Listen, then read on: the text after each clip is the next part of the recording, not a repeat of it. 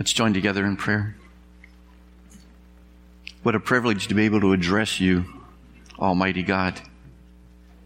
Thank you so very, very much for gracing us with your very presence here now. And we ask now that in the power of your Holy Spirit, you will take your word as we look at it right now, make application in our lives to hearts that are responsive. And may none of us ever think that the message is intended for someone else. May this be very personal. May this be something that each one of us is able to reconcile our lives with. We thank you in Jesus' name. Amen. Let's turn together to Titus chapter 2, verses 6 through 8. Titus 2, 6 through 8. We're going to be looking at the power of example.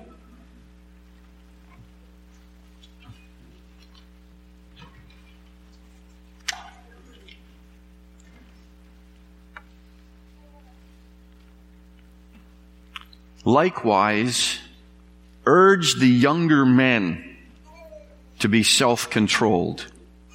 Show yourself in all respects to be a model of good works, and in your teaching show integrity, dignity, and sound speech that cannot be condemned, so that an opponent may be put to shame, having nothing evil to say about us.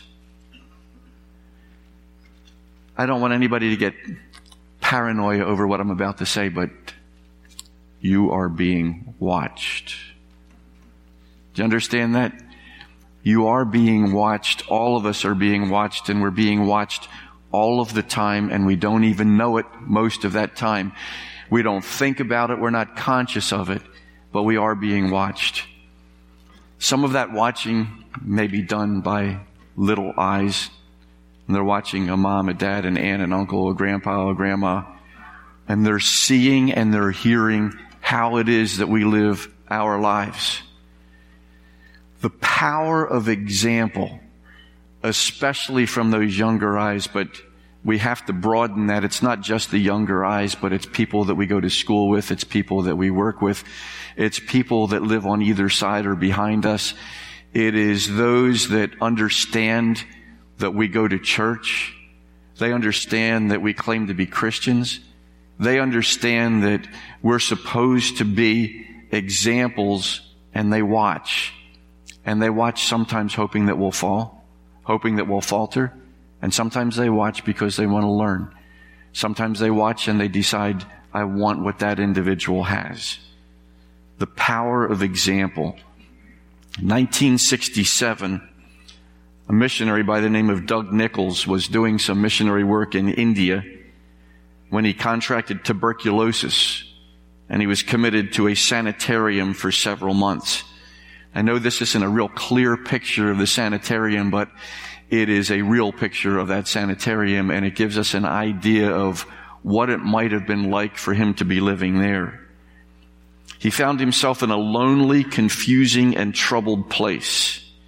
He didn't know the language of the other patients, but he did want to share the good news of Jesus with others. Now imagine that here he is. He's given his life for the Lord. He's given his life to the people of India. And now here he is in a situation like this with tuberculosis. A lot of people would say, why, Lord? A lot of people would say, I don't understand. A lot of people might even become bitter or doubting. But all he wanted to do was to share the good news of the Lord Jesus with others. But he didn't have a whole lot of wherewithal to be able to do that, not being able to speak the language. In fact, all he had in that sanitarium were a few gospel tracts in the language of the people. So he tried to pass them out, but nobody wanted them. Then one night, Doug awakened at 2 a.m., coughing so violently that he couldn't even catch his breath. During this coughing fit, he noticed a little old emaciated man across the aisle trying to get out of bed. He was so weak he could not stand up. He began to whimper. He tried again, but to no avail. In the morning, Doug realized that the man had been trying to get up to use the bathroom. The stench in the ward was terrible. The other patients were angry at the old man for not being able to contain himself. The nurse cleaned up the mess and then slapped the man. The next night, again, Doug saw the old man trying to get out of bed. But this time, Doug got out of bed, picked up the old man, carried him to the toilet, even though it was just a hole in the floor, and then brought him back to his bed. The old man kissed Doug on the cheek and promptly went to sleep. Early the next morning, Doug awakened to a steaming cup of tea beside his bed. Another patient had kindly made it for him. The patient motioned that he wanted one of those gospel tracts. The next 2 days, one after another patient asked in his own way for the tracts as well.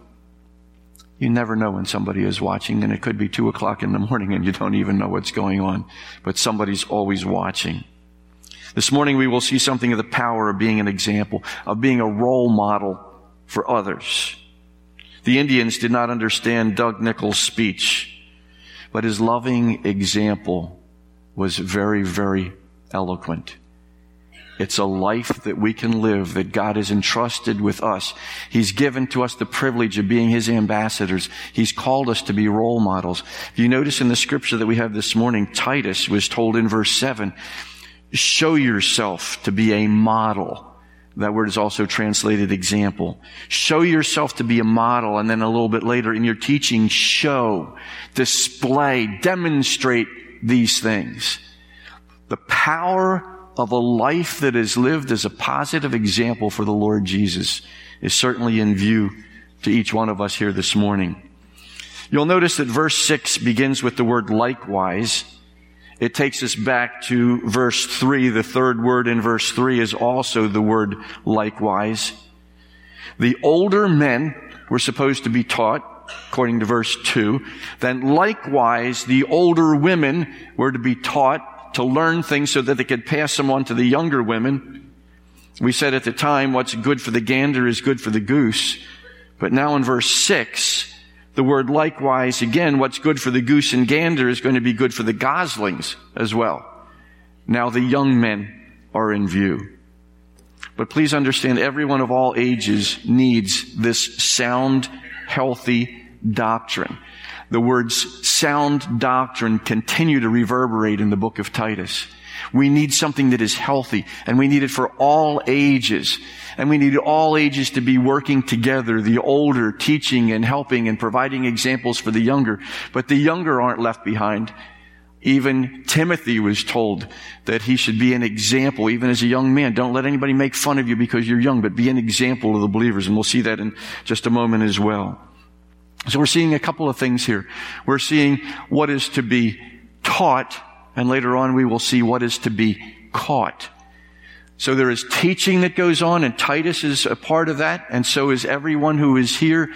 We're going to be teaching, but we're also going to be catching things. We're going to be catching things by the life that someone else is living. So what is it to be taught? The young men are addressed. How young are they? I don't know for sure. Again, John MacArthur claims the general age group for young men would be from marriageable age to 60 years or so. How many of you are glad to hear that? You can be a young man up to 60. I have my own theory. I think that you can be a young man up until the age of 110, and the ladies can be young ladies up until the age of 120. That's just my theory. I can't prove that, but that's my theory. Notice what's to occur with the young men. They are to be urged or encouraged. A word that we're familiar with. We've heard the Greek word parakaleo before. It's a broad word. It has a whole lot of nuances of meaning, as do some of these Greek words, many of them in fact. It means to call near or to call to one side. In other words, it is a strong invitation. It can even mean to beg or to entreat or to beseech. It is a word that, as Titus is told here by the Apostle Paul, urge these younger men.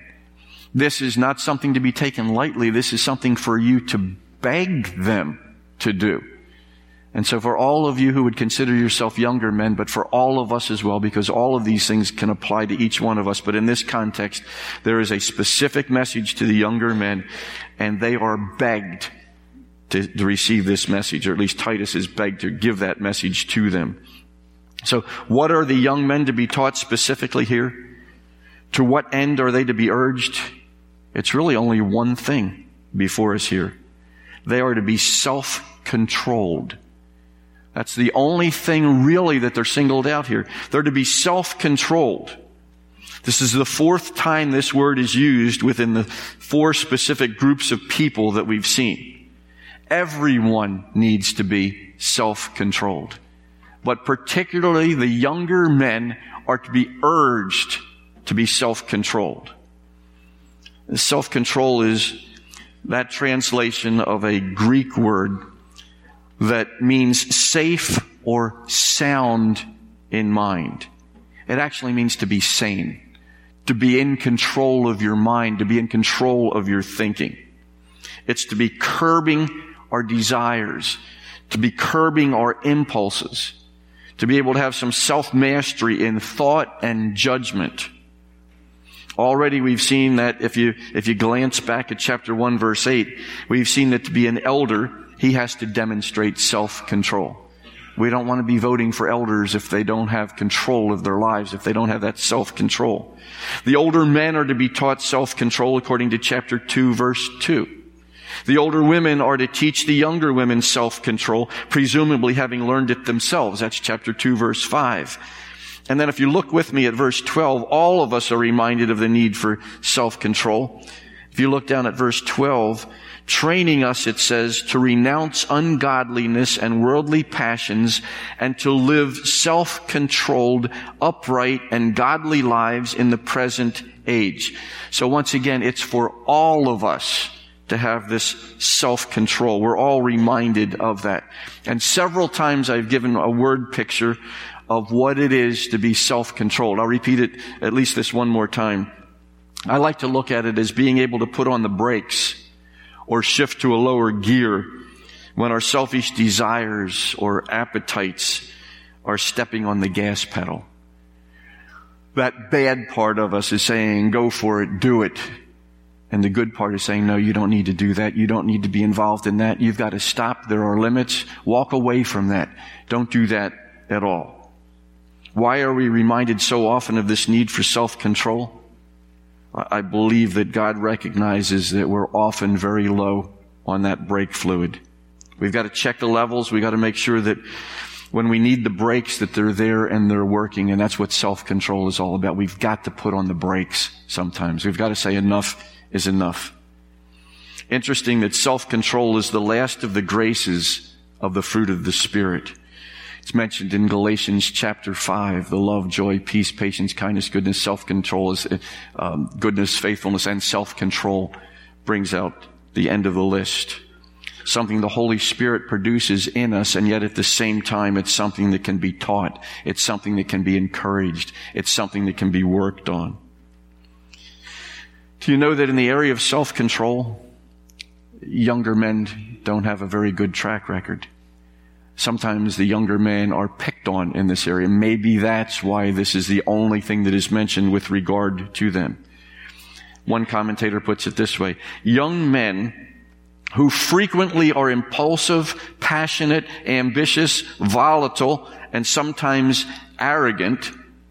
Another commentator says, since young men are inclined to be somewhat impetuous and unrestrained in conduct, their basic need is to be self-controlled, cultivating balance and self-restraint in daily practice. Urge the younger men to be self-controlled. And so we do that again this morning. We urge you who are younger men, be self-controlled. Understand what this means. Understand that you can't do it by yourself. You need the Lord's help. But not, again, just those who are the younger men. All of us need to be begged to use self-control in so many areas. What is to be caught? That's what is to be taught to these who are younger men. But what is to be caught? And it appears there may be more instruction to the young men in verse 7. In the NIV and the NLT, that's the New Living Translation, it reads something like this: in everything set them an example by doing what is good. So it would read something like this: likewise, urge the younger men to be self-controlled. Show yourself in all respects to be a model of good works, and in your teaching, teach them these various things after that. But there is a little bit of a problem in that. And that is that the word them, that some of you will see highlighted on the screen, doesn't appear in the original language. That's why you don't see it in the ESV. Those of you that are looking at an ESV Bible, you won't see it there. If you're carrying a King James Bible or a New American Standard Bible, you won't see the word them. It's more of an interpretation than a translation in the NIV and the NLT. So, the fact is that Titus is called to be an example, and it's quite possible not just to the younger men, as some of those translations would indicate. Take them out of there, and then it applies to all of us, once again, all of these age groups that are there, and I believe that's the rendering that is intended.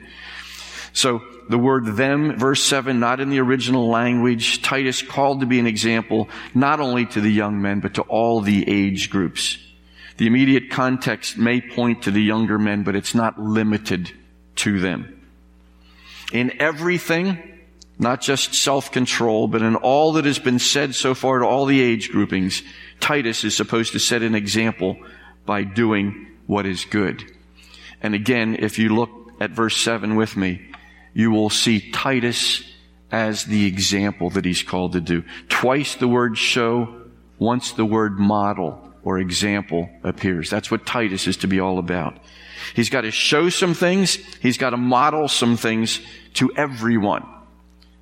Titus, a young pastor. Those of you that are on search committees, and the whole congregation is going to be on the search committee before too long, look for that.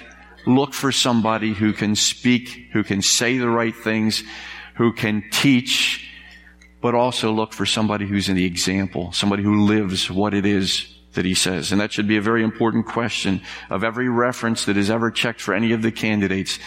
Does the teaching get backed up by a life that is in obedience to the Scriptures? The word model, as we see it used here, translates the word example in a number of the translations as well. It's a rich word. It's got a lot of challenging implications for each one of us.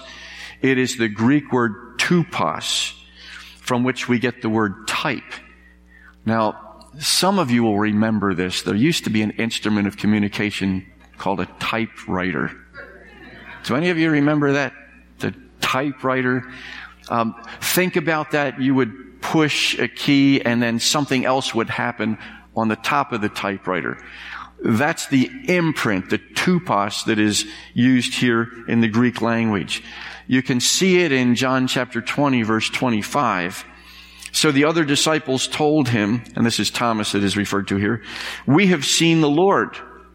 But he said to them, "Unless I see in his hands the tupos, or the mark of the nails, and place my finger into the tupos, or the mark of the nails, and place my hand into his side, I will never believe."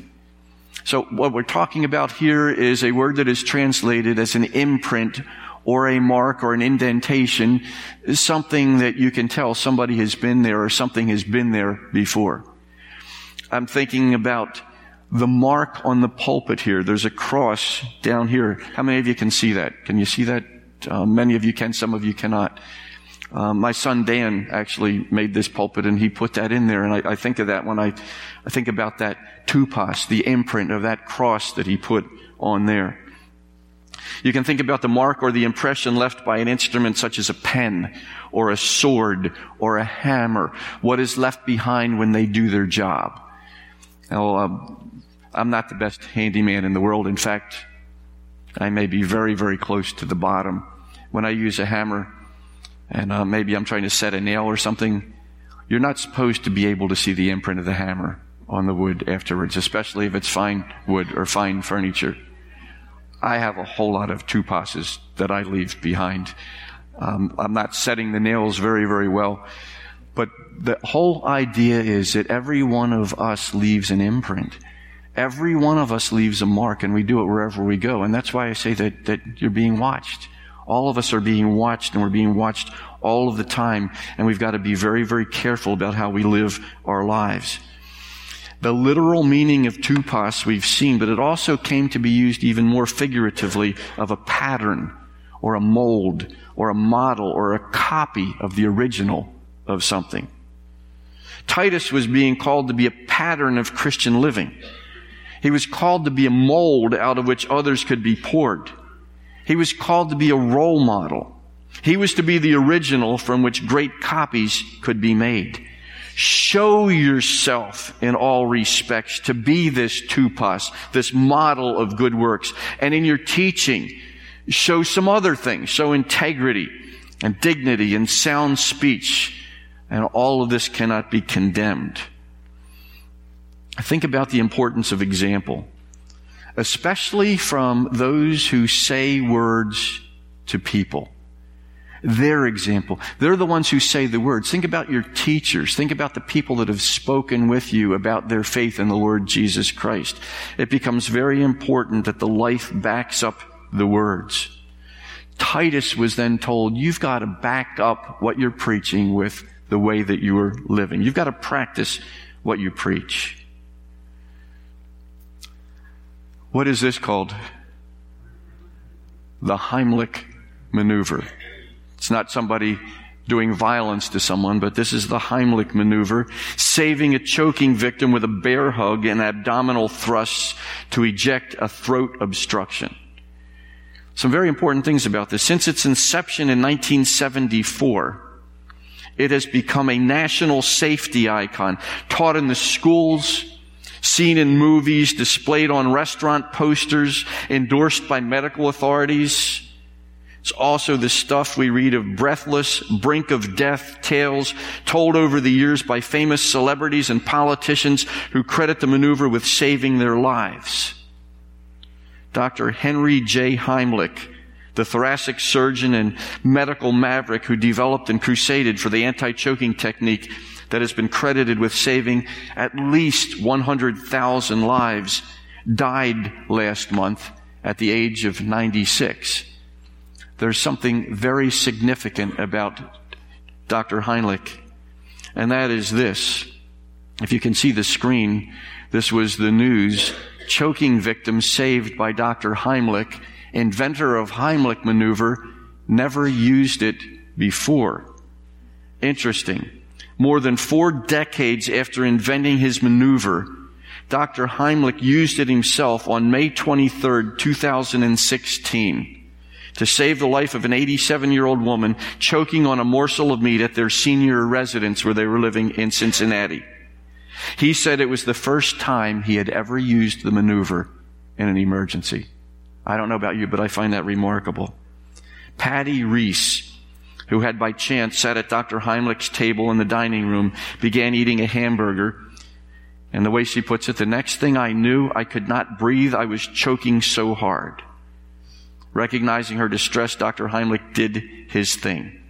Piece of meat with a little bone attached flew out of her mouth, he recalled. It's never too late to practice what you preach. And I hope we can think about that next time you eat hamburger, next time you choke, next time you see somebody choking and you use the Heimlich maneuver. Never too late to practice what you preach, especially when we're dealing in areas that are far more important than the physical. Far more important that somebody be able to understand the life of someone dedicated to the Lord Jesus Christ and to see that example. One of the commentators has voiced his concern about lives that should be backing up the words that are there. And here's what he says. Consistency of life with teaching is perhaps the most important aspect of effective spiritual leadership. The writer of Hebrews could confidently admonish his readers to imitate those who led you, who spoke the word of God to you, because the conduct of those leaders corresponded to their counsel. That's Hebrews 13:7. Paul informed Timothy that the surest way to overcome the perceived disadvantage of his youthfulness was to make sure that in speech, conduct, love, faith, and purity, he showed himself an example of those who believe. That's 1 Timothy 4:12. Members of the church at Ephesus might resist the bare words that he taught, but they could not deny the power of the truths that were faithfully exemplified in his life. If his speech in daily living, not just from the pulpit, was godly, if the conduct of his personal life was moral and selfless, if his love for the Lord and for fellow believers was genuine, if his faith was manifested in genuine trust in the Lord, and if his life was characterized by moral purity, he could be sure that his ministry would be effective, that it would be blessed and bear fruit. Again, there's a lot to be said to search committees and search congregations as we look for staff members in the future to be looking in this direction, consistency of life and teaching. Again, I ask you to think about the power of example. In a book called World Horizons, a man by the name of Cole Robinson writes of Benjamin Franklin. I put this picture on a $100 bill so you would know that that's Benjamin Franklin. Benjamin Franklin, well known in many areas, but he decided at one time to interest the people of Philadelphia in street lighting. So how could he do that? How could he best interest the people? Well, what he did was to hang a beautiful lantern on the end of a long bracket attached to the front of his house. He kept the glass brightly polished and carefully lit the wick each evening at the approach of dusk. Anyone walking on the dark street could see this light from a long way off and come under its warm glow. What was the result, as Robinson tells it? It wasn't long before Franklin's neighbors began placing lamps outside their homes. Soon the entire city realized the value of street lighting and followed his example with enthusiasm. Power of example. For those of you that can see the screen picture of Billy Graham holding his Bible up, that's my favorite picture always of Billy Graham. When he holds God's Word up, that's what he's proclaiming.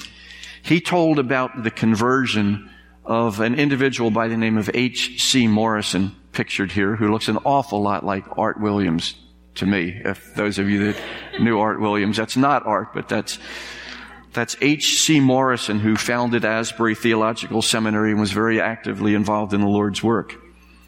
A very interesting story. Billy Graham said that Morrison, a farm worker at the time, was plowing in a field one day when he saw an old Methodist preacher coming by on his horse. All he did was see him. They didn't engage in any conversation. No words passed between them. He saw him coming by on his horse. Morrison knew the elderly gentleman to be a gracious, godly man. As he watched the old saint go by, a great sense of conviction of sin came over Morrison, and he dropped to his knees. Can you imagine that? He just saw the guy. He saw him, and the man's life was shouting at him. He needed to repent of his sin and come to the Lord Jesus Christ as his Savior. There between the furrows in his field alone, he gave his life to the Lord. When he concluded the story, Billy Graham earnestly prayed, "Oh God, make me a holy man." The power of a godly example. It's what Titus was told. Show yourself in all respects to be a model of good works. And in your teaching, show these various things that are mentioned as well. Personal example needed to precede Titus's preaching, but the preaching had to be of the highest quality also. He had to show integrity. Oftentimes we think of integrity, and particularly in the Proverbs and in the Old Testament, integrity is living the same kind of a life everywhere. It's not being duplicitous. It's not living a life here with my friends and then here with my church people, or my family doesn't know who the real me is. Integrity is being totally one. A person who, again, is not going to be a hypocrite or a double-minded person. In the New Testament, integrity is often defined as uncorrupted, not being able to be capable of corruption or decay, to be pure. So Titus' motives needed to be pure. He couldn't be like those described back in chapter 1 of Titus. And if you remember back in Titus 1, and if we were to look at verse 11, we see a description of those people who need to be silenced. They're upsetting whole families by teaching for shameful gain what they ought not to teach. And there's more description that is given there of that. So Titus' motives needed to be pure. He had to show himself in all respects to be a model of good works, show integrity. Did you notice that? He's showing this in his life. And this is something that's going to be caught as he's teaching this in his very life. He also needed to have dignity. That doesn't mean humorless, but he needed to bring seriousness, gravity, majesty to his preaching. He needed to preach in such a way that people understood that what he was saying was important to him and important to them because it was coming from God's Word. And he needed to be sound in his teaching. Not enough to just live a life, but he had to show through his life sound teaching and then teach it. This is the 5th time we've seen sound or soundness, meaning healthy. Paul makes reference in Titus to healthy doctrine, healthy in faith, and healthy speech. The speech in view here is both formal and informal. It's in the pulpit, but it's also on the street. It's how he lives his life. All of this was important so that he could not bring justifiable condemnation on himself.